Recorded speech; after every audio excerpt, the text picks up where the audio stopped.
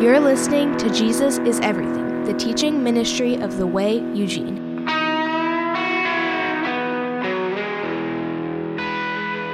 Hey, so take a look at 1 Corinthians chapter 15. We did verse 12. We started in verse 12 on Sunday, and we looked at verses 12 through 28. And that's on the website if you missed it and want to take a look at it. Listen to that. Paul, although he is an apostle, he's sent by Jesus, even though he is a pastor in that he cares for the people that he is teaching and writing, the churches that he started, all those things. Paul is also a preacher. We have to remember that he is a preacher. And one of the things that preachers do is they try to communicate truth as best as they can. Paul was known for his written word, that the things that he would write down in that form of communication were really bold and powerful. And in person, there's the report that he didn't seem to have like this imposing presence. He wasn't like Charles Spurgeon, like 300 pounds at the pulpit, voice carrying out through the Metropolitan Tabernacle, that kind of a thing. He had, by all accounts, he was bald. He kind of had a mousy little voice. He wasn't very strong. He was kind of sickly at times. And yet the things that he would write were extremely powerful. And so Paul, being a preacher, he does what preachers do. He says the same things about three different ways to try and communicate one idea, which is kind of what he does beginning in verse 12. And so he says, now if Christ is proclaimed as raised from the dead, how can some of you say there's no resurrection of the dead? But if there's no resurrection of the dead, then not even Christ has been raised. And if Christ has not been raised, then our preaching is in vain and your faith is in vain. We are even found to be misrepresenting God because we testified about God that he raised Christ, whom he did not raise, if it's true that the dead are not raised. For if the dead are not raised, not even Christ has been raised. And if Christ has not been raised, your faith is futile, you are still in your sins. Then those also who have fallen asleep in Christ have perished. If in Christ we have hope in this life only, we are of all most people to be pitied. So like in three different ways, Paul says, hey, if there is no resurrection, then Jesus didn't raise up from the grave. And those of us who believe upon Jesus right now, if there is no resurrection, which means that Christ didn't rise up from the grave, Paul says something very profound. He says, we of all people are to be pitied. We who believe upon Jesus for salvation, who believe that not only he died on the cross for our sins, but rose up from the grave, assuring us, promising us eternal life. If that's not true, then we as followers of Christ, disciples of Jesus, are actually to be pitied in the world. Stop and think about how people respond and react to Christians in the world when they encounter someone who's devout in their belief, someone who claims the truth of Scripture, and they disagree with them, or they aren't a believer, they don't believe specifically in Jesus, or they're atheistic in the sense that they don't believe in any kind of deity at all. Those people look at Christians, and we could say they either make fun of them, or they disagree with them, they argue with them. But at the root of it, this is what's taking place. People who don't believe in the resurrection of Jesus look at people who spend their life and pour out their life in devotion to Jesus and go, you guys are fools. Remember Mr. T? I pity the fool, right? Like that's how people view Christians. They pity us because they look at our conduct and our life and just go, why are you all like so religious and why are you so devoted to this thing based on some guy who lived thousands of years ago, right? That's how the world looks at Christians. And so, as often is the case in these sections of Scripture, oftentimes looking at the end of the section of Scripture helps inform what's going on at the beginning of it. Paul is, as preachers do, he's taking this approach of sort of laying things out there to sort of stir the imagination and thought of his listeners. And he's saying, hey, if this is true, if there is no resurrection, as is being reported in the church, that's the thing. This message is being taught in the church. There are people in the church going, there is no resurrection. And so what's happening is that pagan teaching from the world is entering into the church. That's why he says at the end of this section of Scripture in verse 32, as Paul is talking about his own testimony partly, he says, if the dead are not raised, if there is no resurrection, let us eat and drink, for tomorrow we die. Now, he's not saying this is what you should do. He's saying if there is no resurrection, then why are we devoting ourselves to Jesus? Why are we being disciplined in our actions, our thoughts, our life, our conduct, our speech? Why are we giving ourselves over to be persecuted if Jesus didn't actually raise up from the grave? He goes, if that's true, there is no resurrection, why don't we just be like the rest of the world and just go party, eat and drink? We may not be here tomorrow. Enjoy this moment as it is. Yet here's the key for us in this. Take a look at verse 20. Paul says, but in fact, and that's the word that if you want to underline it, if you want to sort of make note of it, but in fact, Christ has been raised from the dead, the first fruits of those who have fallen asleep. In fact, Christ has been raised from the dead. Paul really begins to get to the point of answering this issue that's been raised in the church.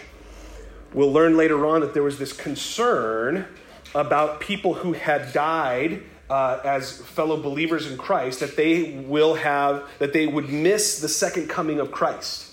And so in teaching about this resurrection, that there is a resurrection, that Jesus did raise up from the grave, Paul begins to answer two specific questions. One in regard to pagan teaching that is being brought into the church to try and take people away from devotion to Christ. And then he begins to also answer the question of the fear that Christians had, that this misunderstanding, they didn't understand this yet, that Jesus is coming back, and those who have died, if they believed on Jesus, they'll raise up from the grave to be with Christ. He begins to answer both of these questions. But here's the thing that I want you to latch onto when I say that word fact, and take note of that, underline that. But in fact, Christ has been raised from the dead. Remember that Paul, at the beginning of chapter 15, restates the gospel and begins this tradition of creedal statements like we talked about last week. These statements that define what we believe. They summarize and define the faith that we hold to.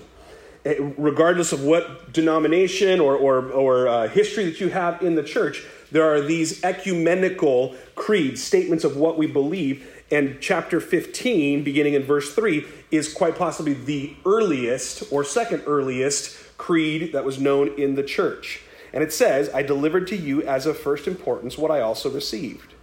That Christ died for our sins in accordance with the Scriptures, that he was buried, and that he was raised on the third day in accordance with the Scriptures. And that's great. That's fine. Paul makes the claim. Jesus raised up from the grave. That's fine. Here's the fact part. Here's the part that we connect as in our faith, not as blind faith, saying, I have this sense that Jesus is real, and oh, my heart stirred when I heard that worship song, and that one preacher, and I just felt drawn, and it was the goosebumps that I had. No, there's reason and evidence for why we believe what we believe. And here's what Paul says in verse 15:5. And that he, Jesus, appeared to Cephas, or to Peter, and then to the 12. Here's what we have historically written down in the Scriptures, is that Peter, the apostle, saw Jesus after he was crucified. After he was crucified and buried in 3 days, Jesus rose up in the Garden of Gethsemane there. Peter saw him. He interacted with him. And there's record of that in Peter's own writings. Then it says, then he appeared to the 12. To the rest of the disciples. Now, he doesn't even mention Mary, the Marys that were at the tomb, who delivered the message to the apostles to meet Jesus in Galilee.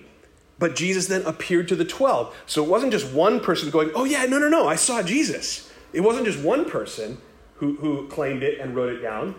It was then 12 people who saw him and then made record of it. Okay? Well, but those were his disciples, of course. They were all sort of corroborating their stories together, and they made sure that they were kind of telling the same story. And so how can we really believe that? Well, Paul takes that on as well by saying that he appeared to Cephas, then to the 12. In verse 6, he says, then he appeared to more than, mark it, 500 brothers at one time. And mark this is important.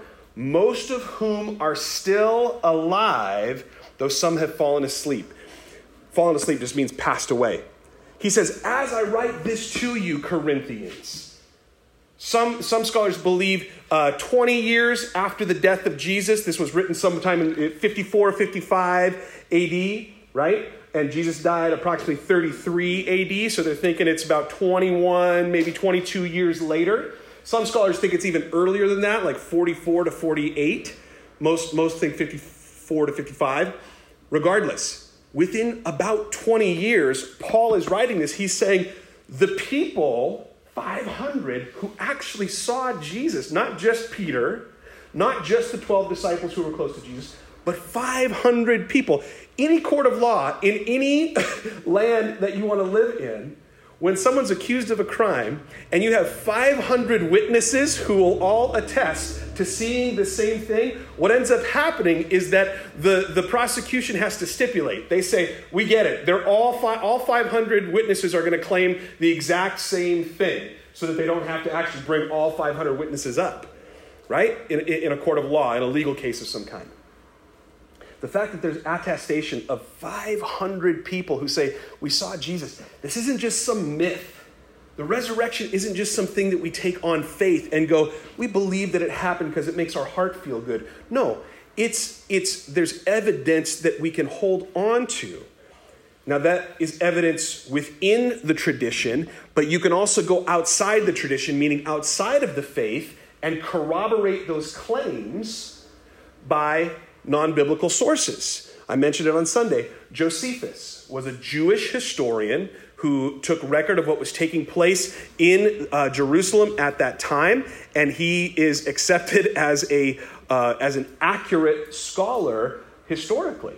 And he gives the account of this supposed Savior, Messiah, who was reported to have been raised up from the grave. So you can check that. One of the things that I think is incredibly important in our faith is to be able to be confident of its truth, not just its reality, but its truth. I want to give you just a couple of resources for your own study, and I highly encourage this kind of study because I think for us to be able to give answer to our faith, we're called in Scripture to always be ready to give an answer for the hope that lies within us, right? And I think a lot of times we as Christians, depending on what culture we were raised in, we simply err towards the side of, well, I just feel like it's real. I just feel it. And I just believe, right? And there's an element of that. We have to take a step of faith in believing things that, quite frankly, sometimes are unbelievable. But the reality is that we also have concrete evidence and examples of the truth of what we believe. I read this statement, or I gave this statement to you guys. I mean, this is almost, I don't know how long ago this was, but we were meeting in the community center.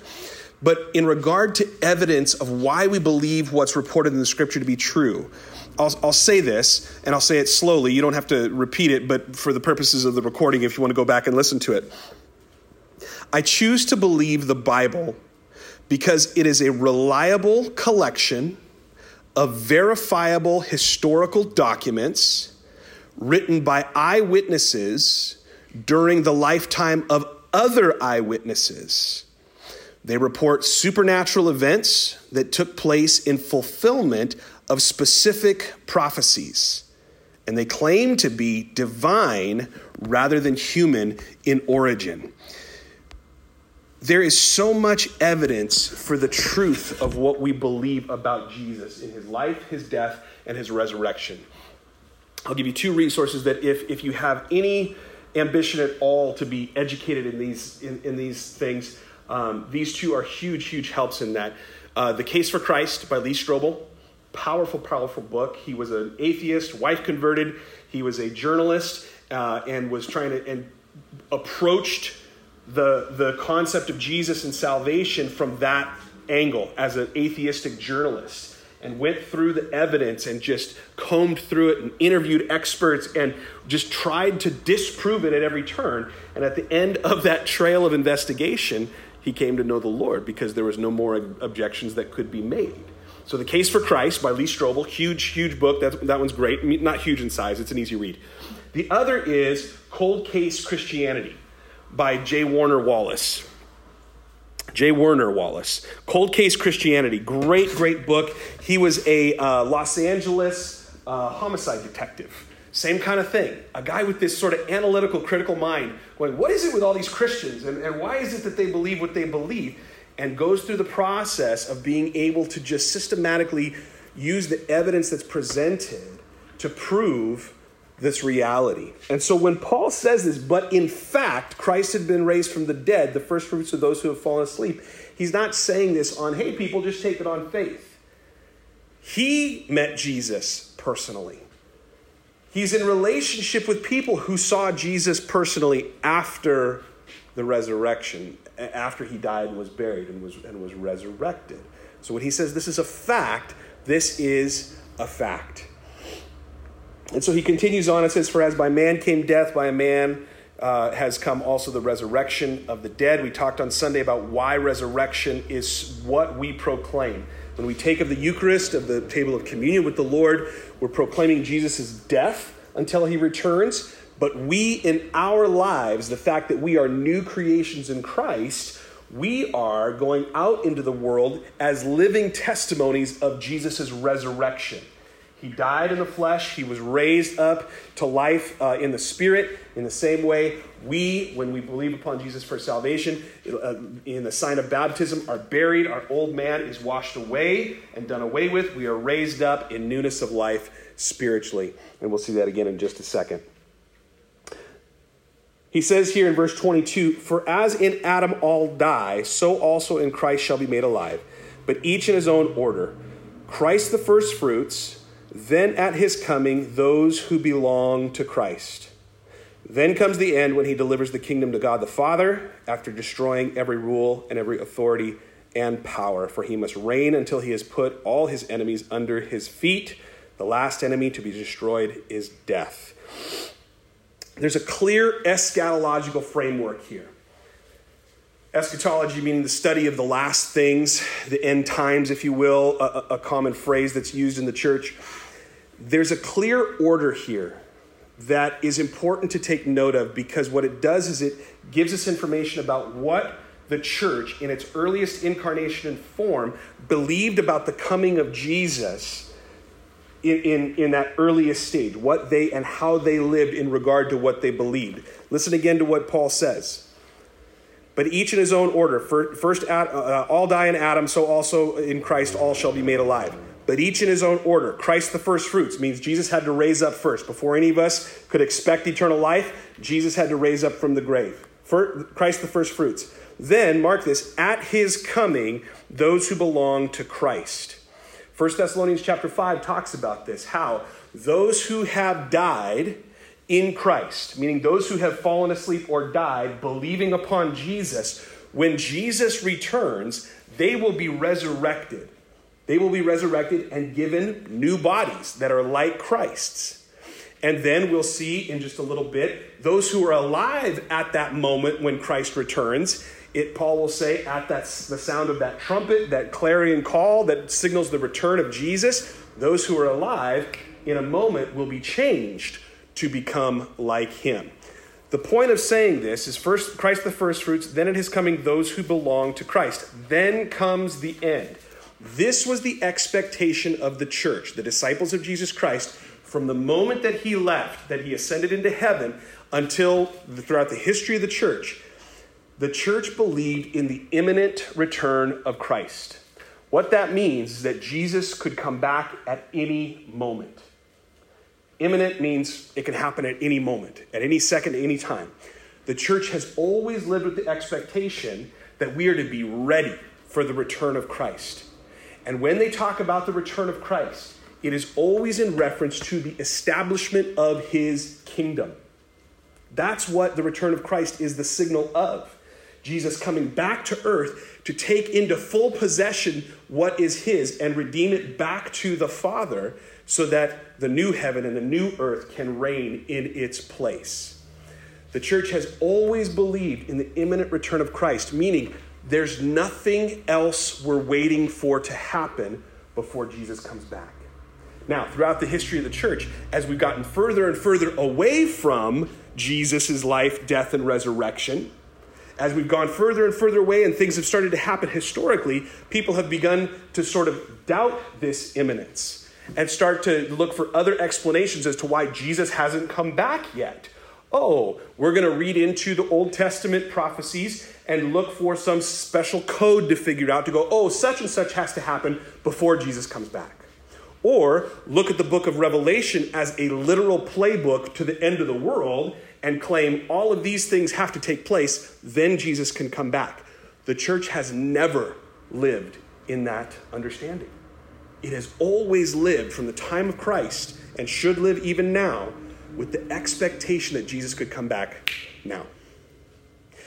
That, in fact, as we've read before, is the hope, the blessed hope of the church, the return of Christ and the establishment of his kingdom. That's an important thing to understand.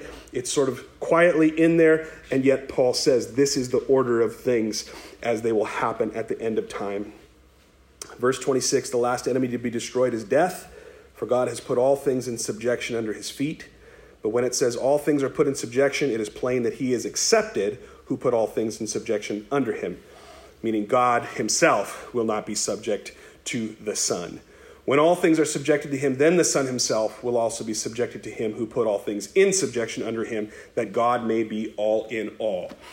One of the mysteries of our faith is the Trinity, understanding the identity and relationship of the persons of the Trinity. One substance, one God, three persons, three express personalities and ministries, and yet one God. Again, there's lots of attempts to try and understand that, and yet there's something about these types of truths that rather than trying to academically understand and explain them, we have to become comfortable sitting in tension, sitting in mystery, and being able to contemplate it and go, Lord, obviously it's true. There's God the Father, God the Son, and God the Holy Spirit. I don't 100% get that. That's okay. That's okay. Understanding the Trinity isn't the key to salvation. Believing upon Jesus and his sacrificial atoning death on the cross and his resurrection is essential for salvation. We can understand that one. There's eyewitness testimony to that. But the understanding of the relationship of the Trinity and other mysteries that are presented to us in Scripture about who God is and how his thoughts are higher than our thoughts, and the things that he says are good and right, and the things that he allows in our lives that we just don't understand. There's a place where we have to come where we sit in that tension and we have to contemplate those mysteries and go, God, I don't get that. But here's the beauty of that. I can get lost in study. I don't do a whole lot else but spend time doing this, like reading and looking at history and trying to figure out what the Bible is saying and what it means and how to apply those things. Ecclesiastes is really clear. At the end of Ecclesiastes, it says, the end of writing books, there is no end to the writing of books. And constant study can become weariness to the flesh. There's only so many things that we can comprehend. There's only so many things that we can fully wrap our mind around and understand. And so there is value and there's a place for us just to sit and go, Lord, there's some things I just don't get. But I'm just going to sit with those. I'm going to sit in that tension. I'm going to let that wash over me. And I'm going to ask, Lord, that you actually just reveal yourself to me in those things. Show me what it is that I need to draw from the mysteries that I don't understand fully. Praise God for the mysteries that you don't understand fully. A God that we could fully comprehend and understand isn't a God worth worshiping. A God that we get to control and treat like a magic genie isn't actually a God. And so there's these types of mysteries that present themselves throughout Scripture that we have to become comfortable with understanding. But the end of it in verse 21, as Paul says, is that God may be all in all. He is above all things, he is over all things, and he is sovereign in those things. Paul then begins to relate in verse 29 that relationship that the church has been expressing or has been looking to in regard to friendship with the world. Paul says in verse 29, otherwise, again, speaking of the reality of resurrection, 29 says, otherwise, what do people mean by being baptized on behalf of the dead? He's not talking about the church baptizing people on behalf of the dead. He's talking about the pagan practice, the pagan ritual of baptizing people in the name of an ancestor or someone who had died previously, seeking their benevolence or blessing on their life. If the dead are not raised at all, why are people baptized on their behalf? He's using the argument of going, hey, if you in the church, who it's been proclaimed to that there is a resurrection, if you don't believe it, well, how is it that those who are not in the church, pagans, they believe in resurrection? How is it that you don't, even while we've preached that to you? Again, he's using this sort of preaching tactic method of just going, how is it that you don't believe this?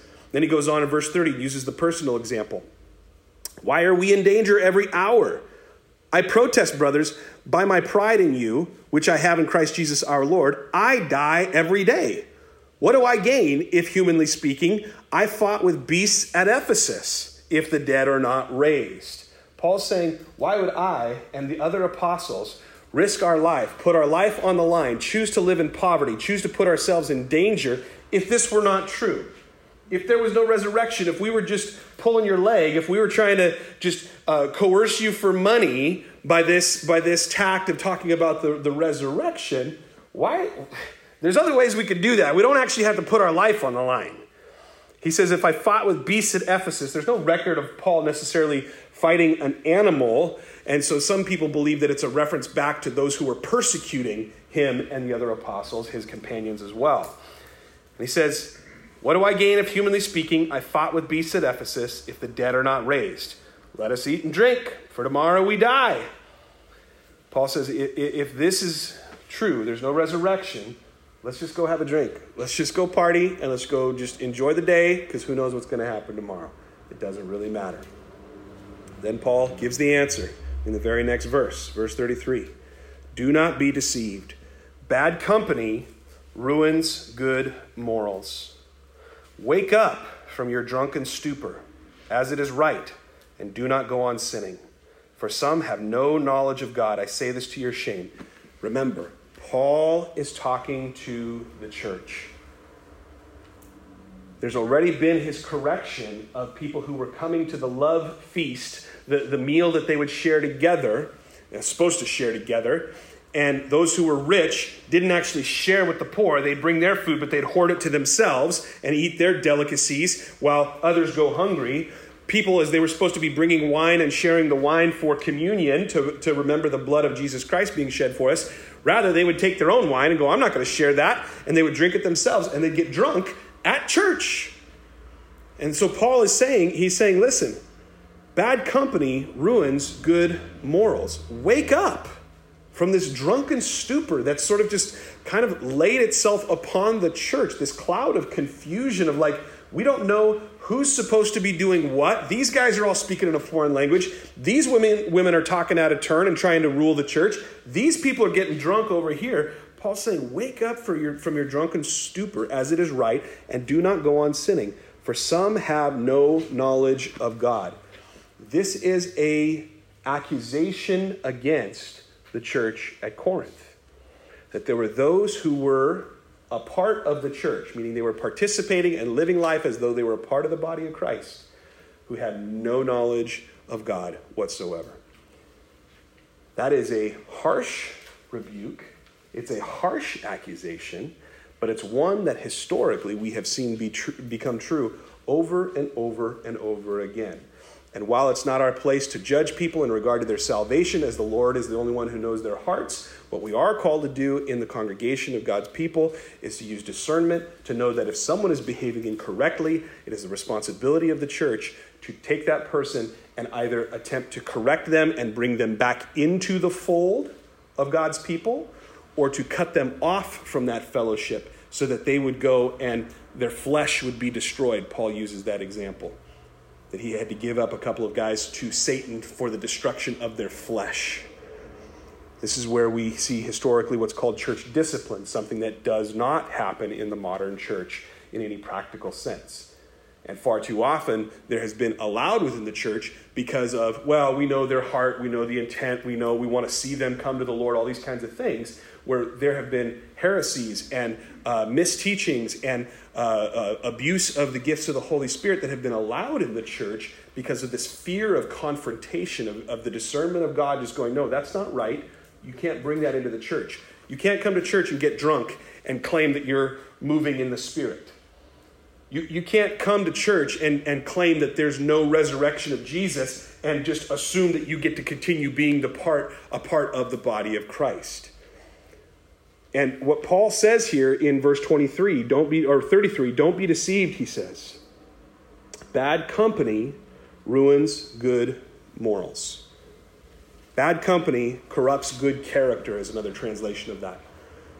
This is one of those things practically that we have to hold on to and understand that who we hang out with, who we have fellowship with, the nature of the relationship that we have with people, we have to understand that because although we might be new creations in Christ, we may be saved and our sins forgiven, because we're still battling the flesh, we're still fighting against sin, understand that there is the reality and possibility that if we put ourselves in places of temptation, what's going to happen is that under that weight and pressure of temptation, when we're separated from the body of Christ, when we're separated from other Christians to encourage us, and we're around people that are simply just doing things that are bad, that are against the Lord, that's going to win. The dark side's going to win at that moment. I know we all like Star Wars, and we all think it's the Force versus the dark side, right? And no way the dark side's not going to win, even when it looks like they've knocked down, Rey and Kylo Ren and whoever it is, and at the end of the movie, everybody thinks they're dead, and then Kylo Ren's hand comes up, and he climbs up over the cliff, right? And gives his life force over to Ren and the power. You know what I'm talking about. Everybody wants to believe that good will overcome evil. In this world, when we are separated from the tools that God has given us to hold ourselves accountable to the goodness that he has imparted to us through his Spirit, our flesh will still win. Our flesh will still win. And so darkness will overcome light in the sense of our behaviors. And so Paul says, don't be deceived. If you let the people into the church and allow them to be practicing drunkenness at the table of communion and dishonoring the Lord in those things, if you allow people to come into the church and disrupt the service with a misuse of the gifts, he goes, that's going to corrupt what is good here in the midst of God's people. You have this precious gift, this gospel that's been handed down to you. And your responsibility is to take it and hand it down to the next generation. You're to teach these truths and hold on to them and continue in them. He says, if you allow those other behaviors to come in, you will be corrupted. That's the warning that Paul gives. And so he jumps into verse 35. And he says in 34 at the end, he says, I say this to your shame, meaning that was happening in that place. In verse 35, he goes into a long explanation of how resurrection works. Not just the fact that it's true, but how it works. And in essence, he says, for something to live, something has to die. Here's what he says. But someone will ask, how are the dead raised? With what kind of body do they come? You foolish person, he says. What you sow does not come to life unless it dies. And what you sow is not the body that is to be, but a bare kernel, perhaps of wheat or of some other grain. Again, Paul uses this analogy using an agricultural analogy, which that culture would understand, sowing seeds into the ground so that you could then reap the fruit of it. In 38, he says, but God gives it a body as he has chosen, and to each kind of seed its own body. For not all flesh is the same, but there's one kind for humans, another for animals, another for birds, another for fish. There are heavenly bodies and earthly bodies. But the glory of the heavenly is of one kind, and the glory of the earthly is of another kind. There is one glory of the sun, and another glory of the moon, and another glory of the stars. For star differs from star in glory. So it is, he gets to the point, thank you, Pastor Paul, so it is with the resurrection of the dead. What is sown is perishable. When the human body dies, when the human body is here on earth, it will die. It is perishable. It will go away. It will decay and it will rot. The physicality of it will be exterminated. What is sown is perishable. What is raised is imperishable. It is sown in dishonor. It is raised in glory. It is sown in weakness. It is raised in power. It is sown a natural body. It is raised a spiritual body. If there is a natural body, there is also a spiritual body. Paul connects this to the reality of the resurrection, saying, if you are alive, if you were born, and you're going to die at some point, he says it only makes sense, it's only natural in regard to Jesus Christ and what we saw in his life and death, that when your body dies, it will also resurrect. The physical will go away, the spiritual will remain. This is the example we saw in Jesus. This is what will be true for all of mankind. He says, thus it is written, the first man, Adam, became a living being. The last Adam became a life-giving spirit. But it is not the spiritual that is first, but the natural, and then the spiritual. The first man was from the earth, a man of dust. The second man is from heaven. As was the man of dust, so also are those who are of the dust. And as is the man of heaven, so also are those who are of heaven. Just as we have borne the image of the man of dust, we shall also bear the image of the man of heaven. Paul goes through that long explanation to communicate as best as he can that because we're in Adam, we die. Adam, who is our first father, the champion of the human race, made in perfection, in God's image, in communion and fellowship with the Lord, and yet chose to sin, was deceived, and chose to give up that relationship with the Lord. And so every person after bears that same DNA, that same curse. We're born in our sin. So, like we look like our father Adam, we're going to die. In Christ, when we believe upon Jesus, the second Adam, the one who overcame death and defeated death, when we believe upon him for salvation, we then look like him. We will look like him and we will live eternally like him and with him. And so he says in verse 50, I tell you this, brothers and sisters, flesh and blood cannot inherit the kingdom of God, nor does the perishable inherit the imperishable. This is interesting. Remember how as Jesus was walking through his ministry with the disciples, how they would constantly ask him, is it now? Now are you going to establish your kingdom? Now are you going to usher in this reign of you as the king? And we're your boys, right? We've been with you here for 3 years. Like Jesus, we're the ones who've been alongside of you while everybody else was laughing and turning their backs on you. And we've made the bold declarations that where else can we go? You have the words of eternal life. Jesus, we've done this stuff. So like, come on, is your kingdom now so that we can sort of like get on your right side and your left side, right? We'll be the guys right behind you. Like, yeah, Jesus is the king.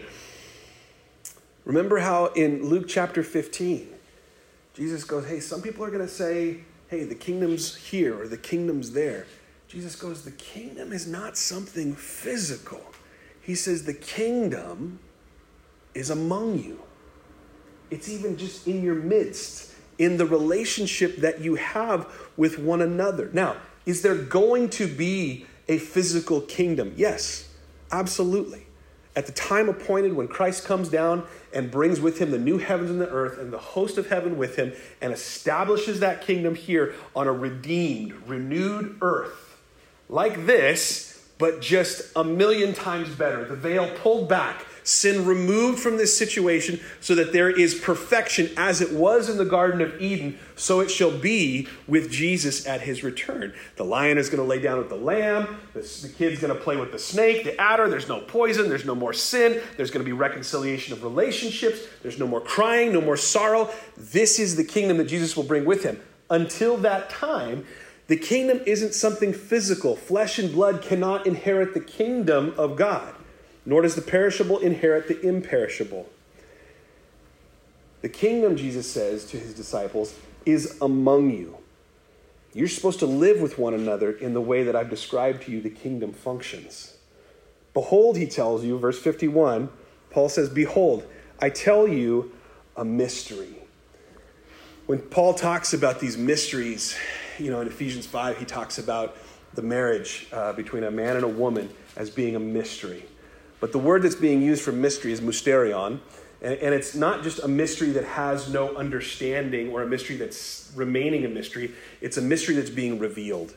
It's something that's being uncovered and the truth of it being revealed. And so here's what Paul says. I tell you a mystery. We shall not all sleep, meaning we shall not all die, but we shall all be changed. In a moment, in the twinkling of an eye, at the last trumpet, for the trumpet will sound, and the dead will be raised imperishable, and we shall be changed. For this perishable body must put on the imperishable, and this mortal body must put on immortality. And when the perishable puts on the imperishable, and the mortal puts on immortality, then shall come to pass the saying that is written from the book of Isaiah, death is swallowed up in victory. O death, where is your victory? O death, where is your sting? The sting of death is sin. And the power of sin is the law, but thanks be to God who gives us the victory through our Lord Jesus Christ.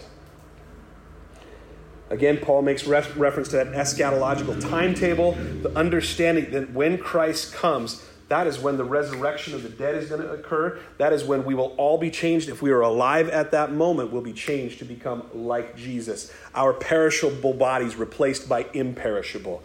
The mortal being done away with, the spiritual being eternal. And the understanding, again, to reinforce it as Paul teaches it, at the coming of Christ, that is when the kingdom is coming. I'll let you do the rest of the math on that one. The sting of death is sin. The reason that death occurred in our world is because of sin. If sin had never occurred, if Adam and Eve had never given in to the temptation of the snake in the garden, if sin had never entered into the story of mankind, it just would have been perfection. It just would have been the Garden of Eden for the rest of time, as God created it to be. But because sin entered into the world, death enters into the world. The power of that sin is the law. Remember that the law was written for us as a schoolmaster to lead us to the understanding that we needed a redeemer. We needed someone to bring us back into relationship with God because nobody can fulfill the law. Nobody can do all the right things to make God happy. It's just impossible. And so the sting of death is sin. The power of sin is the law. But thanks be to God, and mark this, who gives us the victory through our Lord Jesus Christ. Jesus is the victor. He's the champion. He's the second Adam. He's the one who, born in perfection, remained perfect. He didn't fall to the temptation of sin. He was tempted in all points as we were, Hebrews says. Jesus had every opportunity to sin. And as he was on earth, he was in the flesh. He felt all the feels. He was tempted with all the temptations. Everything that we've experienced, Jesus experienced. And in the flesh, could have sinned, but didn't, was obedient to the Father. And so because of that truth, Jesus is victorious. He has already won. The end of the story is complete. How many times in Scripture do you hear the phrase, you could look it up, and I don't know the number right now, but one of the most common phrases in all of Scripture is, do not fear. Do not fear. What's that? 365 times. 365 times. Do not fear. Okay? That's an amazing, amazing command of the Lord. It's not a suggestion, it's a command. It's a command of the Lord to do not fear. Why shouldn't we be fearful? Now, mark this. That doesn't mean that we shouldn't ever be scared of things, right? Like when you're walking on a cliff and you're going to fall off and everything like that. Hey, good. That's your instinct to go, hey, don't lean over too far that way. I'm going to fall, right? Some have that instinct, some don't. Or watching a scary movie going, that's scary. That's dumb. Don't watch scary movies, right? Okay. But in terms of fear, in terms of living life from this position of fear, how often do we hear do not fear in the Scriptures? Constantly, over and over and over again. Why? Why can we live without fear? Because Jesus is victorious, not just over sin, but over death. His resurrection proves that he defeats death and has victory in every area of life. And if he has raised up from the dead and we are found in him, then we have the same promise that we'll be raised up from the dead. That's why Paul then finishes out this chapter in verse 58 by saying, therefore, my beloved brothers and sisters, be steadfast, immovable, always abounding in the work of the Lord, knowing that in the Lord your labor is not in vain. Knowing that in the Lord your labor is not in vain. Very often we've been told within the evangelical world that in Christ, our salvation, we don't practice religion, but we have this relationship, right? Christianity is not a religion, it's a relationship. Is it? Absolutely it is, yes. But religion has gotten a bad name. Because what has been defined as religion is ritual separated from truth. Okay? If you don't believe in Jesus and you still go through the ritual of coming to church, singing the songs, standing up, bowing your head in prayer, taking communion, all those kinds of things, but it's not connected to your faith in Jesus and to the truth, then yeah, it's just empty religion. It means nothing. It doesn't mean anything. It doesn't hold anything for you because you haven't believed upon Jesus. But if you've believed upon Jesus, you have a root in you that connects you to the story in a way that all of the religious practices, the devotional practices, taking communion, saying the Lord's Prayer, worshiping God, studying the Bible, being in fellowship with people, all of those things, all of these religious practices, they have meaning to us. There's a definition for them. They have value to us. That's why Paul says, be steadfast, be immovable in the things that I've handed down to you, the traditions that have been handed down to you. Practice communion this way. Do it this way, because here's what it means. Don't allow these other influences to come in and to draw you away from what it means. Don't allow these legalistic traditions that aren't connected to the truth of who Jesus is to have dominion in the church. He says, but do stay steadfast, immovable in this truth, that Christ is victorious over all. So you don't have to live in fear, but stay connected, stay abounding, he says, in the work of the Lord. Consume yourself with the things of the Lord. You know, I talked about the whole idea of these mysteries, the things that we encounter in Scripture. We just go, I just don't understand that. I just don't get that. If I can encourage you in anything, it's in making time, carving out time for yourself. Not just to check off the box that says, I read my devotional for the day. I went to church on Wednesday and Sunday. Carve out time for yourself to just be with the Lord. To perhaps just sit in the tension, sit in the uncertainty of the things that you don't understand about this life, and let Jesus meet you in that place and show you through his word and his indwelling spirit how Jesus answers all of those things. The things that we don't understand, the things that we don't get, the pain that we experience that doesn't make sense to a loving God, all of those things, sit in that. Be quiet with that. Be steadfast in the truth that Jesus is victorious over death and the resurrection is true, and let him come and minister to you in those things, those places where you are uncertain. Paul had said, bad company corrupts good morals, ruins good morals, corrupts good character. Rather than looking for the temporary pleasures that we might have in the world to satisfy things in us and potentially draw us away from the Lord, be a peculiar person, as the Christians were known to be. Sit, and rather than watching another Netflix show, sit and allow the Lord just to minister to you and be quiet. Turn on quiet music, whatever helps you focus, those kinds of things. But just spend time with the Lord. Read the word. Let it sink in, but don't just do it to check it off the list. Sit and meditate on it. That's what Psalm 1 talks about, meditating on the word of the Lord. This is what David would do. David didn't even have the gospel. He didn't even have the New Testament writings. And it says that David would stay up and lay on his bed and just love the law. This law that brings death and the law that is not the promise of life. David would just sit there and revel in it. He would just go, oh, the law of the Lord is so good. And he'd just stay up at night singing praises to the Lord for the law. With the reality that Jesus is victorious, we should be people who should be steadfast, immovable, always abounding in the work of the Lord, knowing that in the Lord your labor is not in vain. I'll leave you with this. I promise you, this is the last thing. Luke chapter 15. If you want to turn there, you can. I said the discussion of the kingdom was in chapter 15. It's actually in Luke 17. What Jesus talks about here in verse 15 is one of his parables.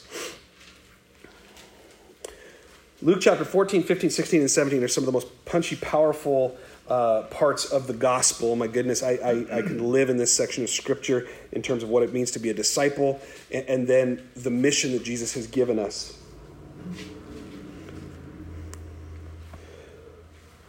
Paul has just said in 1 Corinthians 15, always be abounding in the work of the Lord, knowing that in the Lord your labor is not in vain. Look at what Jesus says in Luke 15. Now, the tax collectors and sinners were all drawing near to him, and the Pharisees and the scribes grumbled, saying, this man receives sinners and eats with them. So he told this parable. What man of you, having 100 sheep, if he has lost one of them, does not leave the 99 in the open country and go after the one that is lost until he finds it? And when he's found it, he lays it on his shoulders, rejoicing. And when he comes home, he calls together his friends and his neighbors, saying to them, rejoice with me, for I have found my sheep that was lost. Just so, I tell you, there will be more joy in heaven over one sinner who repents than over 99 righteous persons who need no repentance. Is Jesus saying that those 99 people are actually righteous and they don't need to repent? No. He's saying that those 99 people who present themselves as being righteous, who claim that they don't need to repent, like the rich young ruler who said, I've done all the things of the law. I've followed all the points of the law. And Jesus goes, oh, really? Okay, well then just give up all you have to the poor and come follow me. And the young man says, I can't do that. And he goes away sorrowful because he couldn't give up his possessions. In this story, this parable, Jesus drives home Paul's point in reality. One person who genuinely believes upon Jesus and surrenders their life and is saved because of the testimony that we give of the victory of Jesus, that one person is worth way more than a room full of people who are all playing the game but aren't actually on the team. One person. I have to be reminded of that constantly because in the position that we're in, man, numbers are fun. Numbers are great. When you have more people in the room, it feels better. It's louder. There's more activity. All that stuff is great, and that's fine. And I said last week, and I hold to it, I would love to have as many people here as we can handle and to minister to as many people as possible. Because that's not going to come from me. It's going to come from you. It's going to mean that you're out sharing your faith with people, and the Lord's using you to draw people toward himself. But I'm far more concerned that one person who needs to be told about the love of Jesus, the victory of Jesus, the power of Jesus in his death and in his resurrection, that one person has their life changed than a room of 100 people who all think they're okay, but don't actually do the work of believing upon Jesus.